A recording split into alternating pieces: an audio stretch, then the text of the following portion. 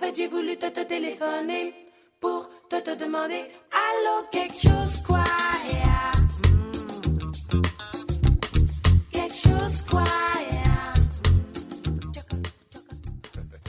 Okay, thank you to Zap Mama for Allo Allo, and allo to all of you listening out there, whether on the radio or streaming worldwide at WOMR.org. I'm Jeanette de Beauvoir, and this is Arts Week. There's a lot going on in theater on the Cape right now, and what better way to spend a cold winter evening? We've got some options for you. Produced in conjunction with the Provincetown Playwrights Lab, the Provincetown Theater is presenting the 14th annual 24-hour plays at the company's Playhouse. That's Saturday, March 2nd at 7:30 p.m., Sunday, March 3rd at 2 p.m. This is the longest-running consecutive 24-hour plays in Massachusetts, with 7 brand-new 10-minute plays that will be written, rehearsed, directed, teched, and performed for an audience all within 24 hours. I personally think it's madness, but it's wonderful madness. You can find out times and tickets to get over there to see it at provincetowntheater.org. That's theater with an ER.org. But even before that, the Helltown Players are presenting the debut of their inaugural production, Little Devils, an extraordinary showcase of 6 short plays that embody the creative spirit and diversity of Cape Cod's playwrights. This eclectic collection, written by 6 Helltown Players trustees, features both award-winning pieces and world premieres, each offering a unique perspective that ranges from entertaining and hilarious to inspiring and heartwarming. The same set of plays will be performed at 2 Cape Cod venues, in Provincetown from February 8th to the 18th, and in Orleans from February 29th to March 10th. More info, time, and tickets are all at helltownplayers.org. Helltown Players was founded in the spring of 2023 by 8 playwrights and theater enthusiasts with Outer Cape connections who wish to support local homegrown theater. So go and check that out. And at the Cape Symphony, it's the James Bond experience, music behind the man. The concerts are on February 24th and 25th, and they'll take audiences through some of the greatest hit music from the James Bond movie franchise, including Goldfinger, For Your Eyes Only, Live and Let Die, and Nobody Does It Better. Whether you like your martini shaken, stirred, or any other way, the James Bond experience is going to be a great time. Experience this classic, iconic music of Bond films spanning more than 5 decades, from classics by Shirley Bassey and Paul McCartney to blockbuster hits by Adele and Billie Eilish. The concert is about 2 hours long, including a 20-minute intermission, and you can get tickets at capesymphony.org. And today and all weekend, it's the Provincetown Prowl Scavenger Hunt. Starts at Joe Coffee on Commercial Street in Provincetown, where you'll get a digital quest from your live and interactive remote host. Then you'll take off on your own to experience a wide variety of carefully curated locations in town. You'll walk or drive to the various checkpoints, interpret creative tasks, accept wacky challenges, and definitely get outside your comfort zone. It's both family and dog friendly. It alternates between indoors and outdoors with plenty of bonus challenges. You will be texting photos and videos to your remote host, who cheers you on and assists as you play, so that you can also document your progress. It's $24 per ticket, and you can get them at Eventbrite. All right, well, so I'm very excited to have with me today Bill Riehl. He is the new executive director of 20 Summers. We'll be taking 20 Summers into its 2nd decade because it's already been here for 10 years, if you can believe that. Bill's been visiting Provincetown for decades. Some of his favorite memories, I understand, were of events at the Hawthorne Barn, concerts with up-and-coming musicians, conversations with established writers and scholars, and art shows. So after a 30-year career in marketing and advertising, working in all sorts of places like New York and Los Angeles and London, he's coming to Provincetown to guide 20 Summers into the near future. So, welcome to Arts Week, Bill. Thank you, Jeanette. Thank you. I'm really, really happy to be here. It's such a pleasure to have you. And I'm curious because you are moving from one phase of supporting the arts, in a sense, and marketing into something that's going to be a little bit more directly engaged with artists. How did you make that decision, and what are you looking forward to there? Yeah, exactly. Absolutely. As you mentioned, I've spent about 30 years working in marketing and advertising, and I've always tried to interweave my clients with, popular culture and the arts and advancing the arts and the issues that are affecting society today, so that they could help to make positive change and impact. Um, but I'm really looking forward now to really even getting more directly involved to that in a less commercial sense, if you will. So moving from that part of my career in life into more being directly involved with the arts and with the Provincetown community. Frankly, I mean, it's such a special place, and I think that only a place like Provincetown could an organization like 20 Summers have been imagined and brought to life. And so I'm really looking forward to engaging in that way and to spending more time there in Provincetown and on the Cape. Well, yes, that's always a plus whenever a new arts organization or a new artist or somebody says, this is a great place to do these things. And then it's actually also just a great place. Yes. When I came across the opportunity in the early days of conversations around this position, someone on the board said to me, "Now you do have to be willing to spend a significant amount of time here." And my answer was, "Oh, twist my arm." Yeah, that's a tough one. I will grit Yeah. my teeth and try to do it. Um, Yeah. so I do understand that you do have sort of a past of being involved with sort of this community. I wonder what your favorite memory is of the Hawthorne Barn. What is it that really Yeah. pulled you back here?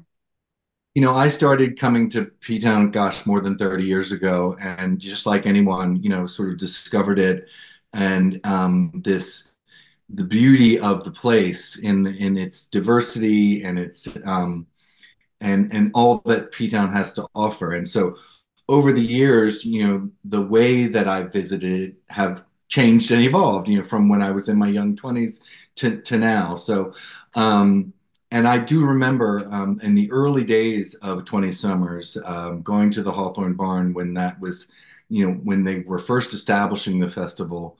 And I can remember hearing Michael Cunningham giving a talk with, I think it was Adam Gopnik. uh, Yeah. just talking about their career and writing. And I was just so fascinated by, first of all, the setting of the barn is just spectacular. But then to listen to these two great writers talking about in that beautiful setting was just really exciting to me. And then, I fast forward on to later years. I can remember a very moving moment where I went and listened to Edie Windsor talking about, her fight and struggle for marriage equality and how inspiring and really moving that sort of session was. And that really kind of meant something to me. And even, I think of some of the more lighthearted, but yet still intellectually powerful sessions like Alan Cumming and Isaac Mizrahi in conversation. I mean, that was a really fun and sort of raucous session as well as, enlightening. So, um, it makes me wish I had spent even more time in that barn, going to more of the programming. And so, but I mean, those are three things that I think really come to mind when I think about the early days of the festival. And I'm really excited by what it has evolved to over the last few years and expanded to. I mean, the resident program and the kind of programming that we offer has just continued to expand and evolve and remain sort of unique to 20 Summers. So I'm looking forward to season 11 even more. If you're just joining us, my guest is Bill Riehl. He is the new executive director of 20 Summers. here in Provincetown. And Bill, for listeners who, for some reason or another, are new to the Cape or new to the concept, can you talk a little bit about what 20 Summers actually is? Because it does feel a little amorphous to some people. Is it a place? Is it a time? Sure. Is it a Yes. I mean, we call ourselves an incubator for arts and ideas, and that's sort of a broad term to sort of encompass everything that we offer. But at the heart of the program, I mean, our spiritual home is the Hawthorne Barn, which was the original Cape School for Painting, founded by the artist Hawthorne, and later by many other important artists in America. That barn was discovered in disrepair, more than a decade ago, and a group of people got passionate about restoring it, and for it to become the locus of a festival, if you will, of arts and ideas, and that's how the organization was born. So today we hold events in that barn in the months of May and June, where we bring together artists, visual artists, authors, musicians, poets. We even had someone in the culinary space last year talking about the intersection of cultures, and his personal experience with that. And so I we remain a sort of festival that happens in May and June, where we also host a group of residents, where we have resident artists who come, and usually in two cohorts in two separate time periods, where they're invited to come and create work in the barn as well as display and exhibit that work and be in conversation with the Provincetown community, and anyone who is coming to visit us in our festival. So it really becomes, I think, a collective of people who are interested in the arts as well as in social justice and the issues that are affecting society today, and how these creative people can come together to express themselves and, you know, to do their art form and really, be in conversation with everyone else about everything that is affecting us today. and tell us how 20 Summers got its name. So that is the line from a famous poem about called Route Six, about going out to the Cape. Where they talk about the many years of heading out on Route Six to get to the Cape, and so that sort of inspired the name of the organization. It's a big milestone you've got this year, the 10th year. Um, I don't know if that makes you feel like you've got more responsibility or if you just feel like you're moving it along. But I'm wondering, I know we're not going to talk any specifics today because nothing is written in stone yet. But do you think there will be some sort of celebration or special events that mark this 10-year anniversary for 20 Summers? Yeah, well, I mean, I have to say too that I'm really sort of blessed and excited that we have Alice Gong as part of our team, because she is our programming director and will remain that. What she's done with the organization over the last 6 years has really been tremendous, and her curatorial eye is just amazing. And so I can guarantee you we will continue to double down on the quality of the work and the diversity of the work that we're going to be showing and the artists that we're going to be bringing to town to be our residents.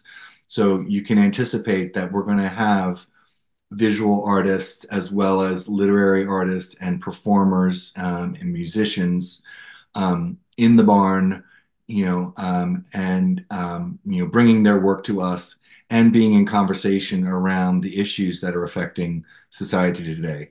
We've got some exciting partnerships and collaborations coming up too, where we're going to be touching on some of those important topics. And so we'll be happy to tell you a little bit more about that in about a month or so.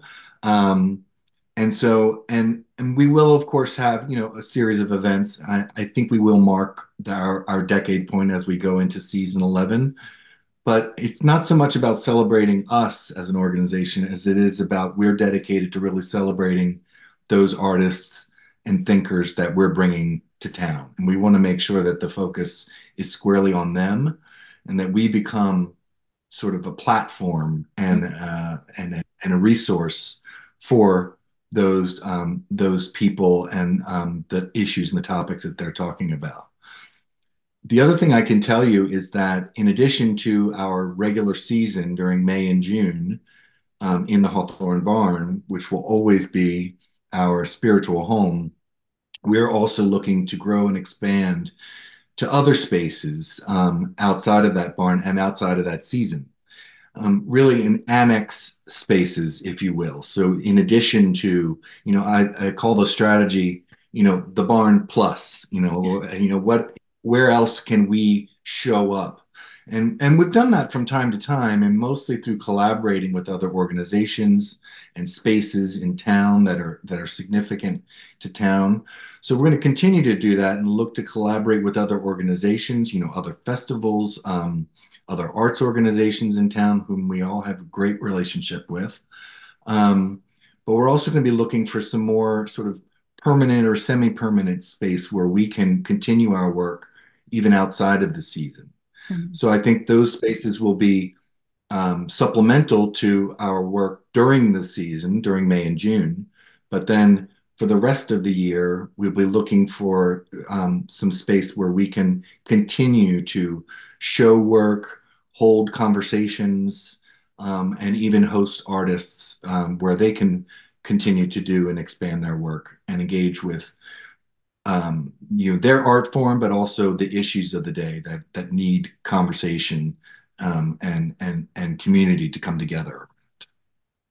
Yeah, I'm particularly glad that you're talking about you not just using more time, which obviously we'd love to have much more of what you bring to the Cape here outside of that small time that you have the Hawthorne Barn, but also in terms of there are people who are unable to get to the Hawthorne Barn physically because it's tough. It's not particularly great for people who have physical challenges. So I think it's Sure. really particularly special and important that you do have some other venues so that everyone, not that people cannot participate remotely, and that's wonderful when that happens. But to be able to still be in a room with people, if you don't have that kind of physical ability, I think is going to be really important for a lot of folks. Yeah, absolutely. And it is it's this historic building, so there are certainly some limitations around it. Again, it was the entire inspiration to the creation of the organization, so it will always be our spiritual home, and we're so thankful to our patrons who allow us to use that space, who were part of the journey as we, worked to restore it. Um, but again, yeah, we do want to make sure that we're providing more access to our content and our programming and the people and the thinkers that we're bringing to town. And so I think other spaces will help to make that happen so that people can really get exposure to this work and to be part of that conversation and to drive, even more community engagement because Right. ultimately really where we thrive is that it's not just about being an arts festival, it's about being an arts festival in Provincetown and the kind of people and the history that Provincetown has, and sort of bringing that spirit, pulling that all the way through, whether we're at the barn or at some of the other spaces that we're seeking to sort of open up. Yeah, we're seeing so many arts organizations, I think, in so many communities shrinking or even disappearing. And yet the Outer Cape seems to truly be flourishing right now. We've got a plethora of independent booksellers, which you don't find a whole lot of places. We have a brand new theater company this year, or yes, last year, on top of the several theater companies we already had. Um, and I think, especially as you say, Provincetown has this commitment to nurturing new voices in everything from drag to opera, and I'm Yeah. wondering what your thoughts are about, Provincetown particularly, but also just the Outer Cape in terms of what is it about this space that makes that kind of flourishing possible, and how does it relate to what you're doing in terms of you couldn't probably, I'm going to guess, do what you're doing anywhere else exactly the way you're doing it. You're doing it because of a Yeah. particular place, not just geography, but also history and so on. So if you could talk a little bit about that, I think that people would find that interesting. Yeah. I mean, I think it does come down to place, but it also comes down to people. Mhm. And, as America's oldest art colony, it has such a special place in people's hearts. And I think there are layers of that history that we're just continuing to build upon. And this is a challenging time. I mean, economically, everywhere, all arts organizations are under pressure. We are certainly under pressure and continue to our efforts to continue to fundraise and make sure that we can continue to bring the kind of programming that we want to do. Um, but it is special in the Outer Cape. I do think that people do come together because they said, we've lost so much in other places, and particularly during the pandemic, we lost so much connection with other people. We can't lose this. We have to keep this place special. So I think, again, if I go back to there's the place that is, the Outer Cape, just the light, from very basics. The light is different, Michael Cunningham talks in one of his books about that light at the end of the evening when, the sun is setting, but the harbor retains a little bit of light on the hulls of the boats and that sort of magic hour. So I mean, it is just a special place physically and geologically and historically, but then also because of that long history of freedom and diversity and equity and inclusion of all kinds of people. I believe that there are again layers of history and creation that people have done over the years, and I think that's what makes Provincetown so special.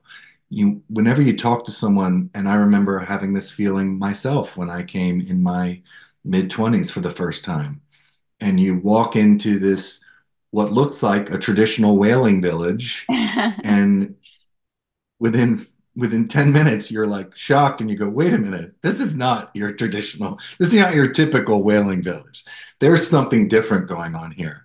And that's kind of the people that bring that part of it. There's this beautiful setting, beautiful light, but then also filled with amazing and interesting people, both locals and visitors, and part-timers and long-timers, and the way that they come together. And so I think that's what makes the Outer Cape so special, in particular Provincetown. And I think that's what makes the arts organizations in town be able to thrive even during difficult times. Because those people realize how special this is and want to make sure that it remains. So I want you to tell people how they can find out more and where they can go online to find out more. So certainly go to 20summers.org, and that's 20 Right. summrs.org, to our website where you'll see any information about the organization. You can see videos of our past seasons, of course, which are very exciting. We actually just posted the 2023 videos, and so there's a lot of exciting content on there, including, a very special conversation and intimate performance with Roseanne Cash. And so if you look there, and then you'll be on the lookout for the announcement of our 2024 season, which will be coming out. And on the website, you can actually sign up for our email, where we will then send you the information when we're ready to announce our the content that we have planned for this season. And I hope you will come back on the show and tell us all about it when you've got that all settled. Absolutely. Good, Even though it's good. February, I'm actually coming up to Provincetown this weekend. There are a few things going on for the President's Day weekend. Well, thank you so much for being my guest on Arts Week, Bill Riehl, new executive director of 20 Summers. I'll look forward to this season and to talking more with you. I also want to thank everybody for listening in. We'll talk again soon. I'm Jeanette de Beauvoir. This has been Arts Week on WOMR, Outermost Community Radio for Cape Cod and beyond, online at WOMR.org. Au fait, j'ai voulu te téléphoner pour te demander allô, quelque chose quoi? Yeah. Quelque chose quoi?